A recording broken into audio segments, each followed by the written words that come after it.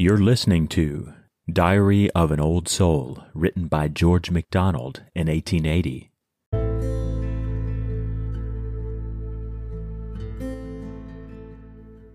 Therefore, our hands thy feet do hold us fast. We pray not to be spared the sorest pang, but only be thou with us to the last. Let not our heart be troubled at the clang of hammer and nails, nor dread the spear's keen fang, nor the ghast sickening that comes of pain, nor yet the last clutch of the banished brain.